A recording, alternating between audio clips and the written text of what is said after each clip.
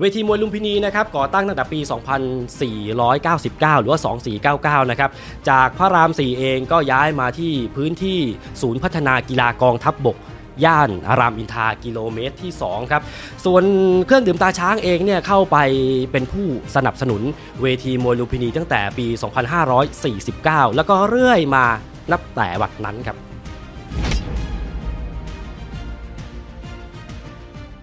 มวยไทยสแตนด์สังเวียนที่ทำให้คุณอยู่ใกล้มวยไทยโดยเอกชุมพรสุรพัฒน์จารุมณี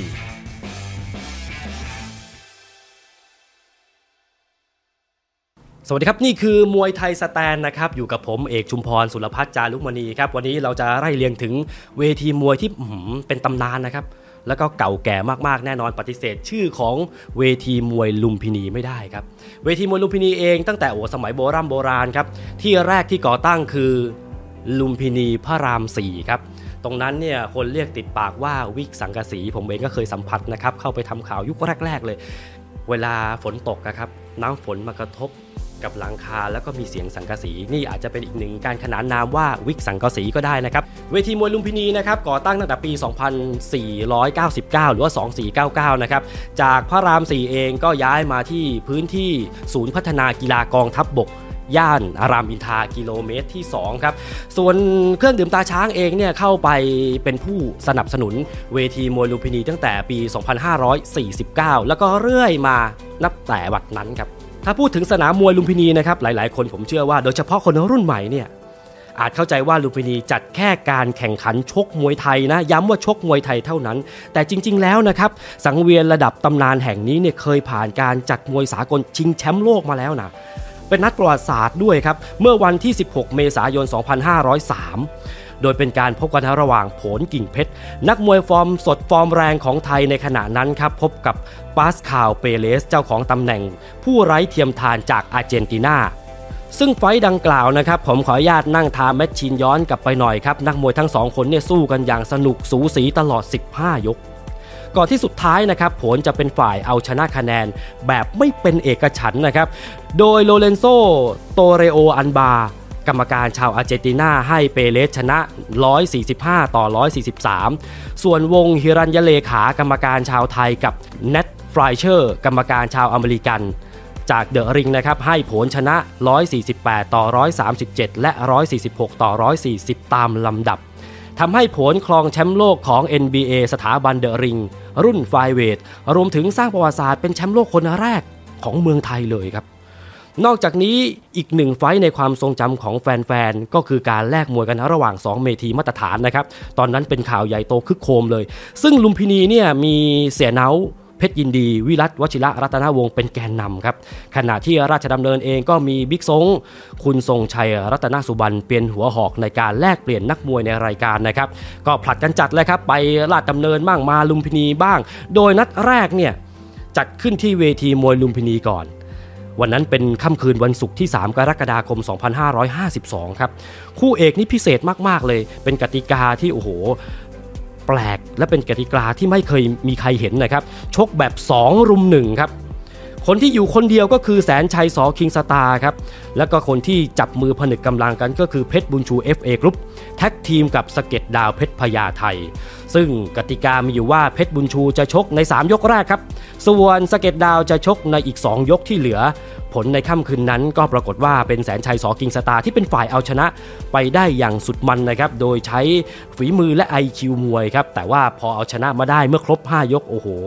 เล่นเอาหมดแรงแบบเกลี้ยงถังเหมือนกันครับนี่ถือว่าเป็นคู่มวยฮือฮาที่สุดของที่สุดแห่งยุคในกติกาพิเศษผมเชื่อว่าทุกวันนี้ก็มีคนจำแบบไม่รู้ลืมครับหลังจากยืนหยัดให้ความบันเทิงแฟนมวยมานานหลาย10 ปีในที่สุดนะครับเวทีมวยลุมพินีก็ถึงคราวเปลี่ยนแปลงครั้งยิ่งใหญ่เมื่อหมดสัญญาเช่าในย่านพระราม 4กับสำนักงานทรัพย์สินส่วนพระมหากษัตริย์ทำให้ต้องย้ายมาปักหลักที่ใหม่บริเวณศูนย์พัฒนากีฬากองทัพบกถนนรามอินทรากิโลเมตรที่ 2โดยในวันที่ 21 สิงหาคม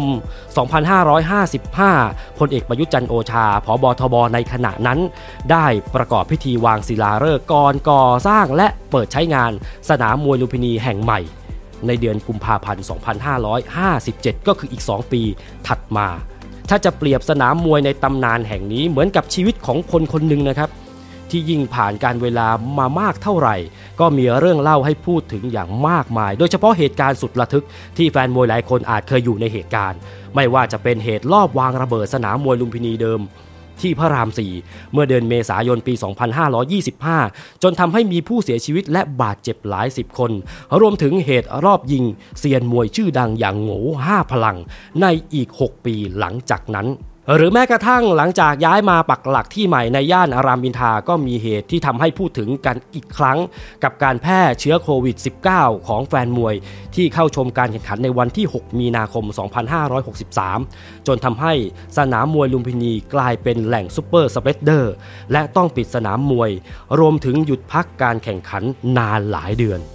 หลังจากผ่านมรสุมครั้งใหญ่มาได้นะครับสนามมวยลุมพินีเองก็เข้าสู่ยุคใหม่อย่างเป็นทางการภายใต้การนำของบิ๊กแดงพลเอกสุชาติแดงประภัยอดีตนายสนามมวยลุมพินีที่ปัจจุบันเนี่ยท่านเองดำรงตำแหน่งประธานที่ปรึกษาศูนย์พัฒนากีฬากองทัพบกมวยไทยลุมพินีที่ประกาศนโยบายสำคัญมุ่งเน้นให้สังเวียนมวยระดับตำนานแห่งนี้เนี่ยปลอดการพนันและการล้มมวย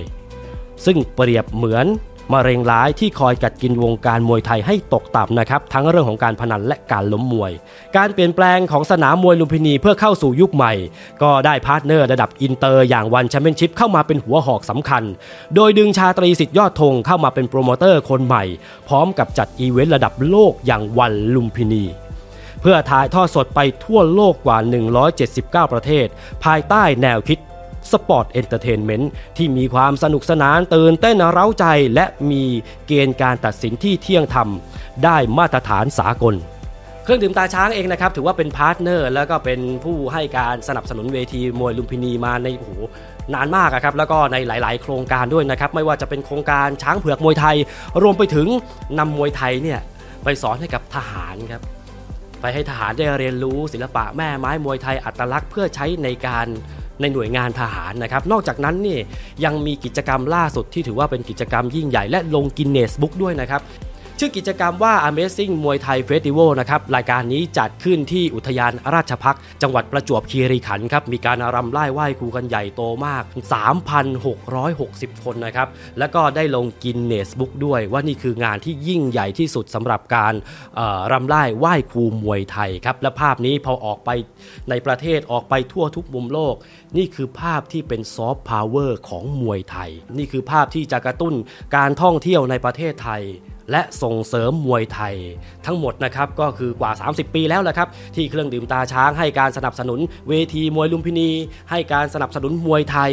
เพื่อให้มวยไทยเนี่ยก้าวไปในระดับสากลนะครับแล้วก็ให้มวยไทยสืบทอดต่อไป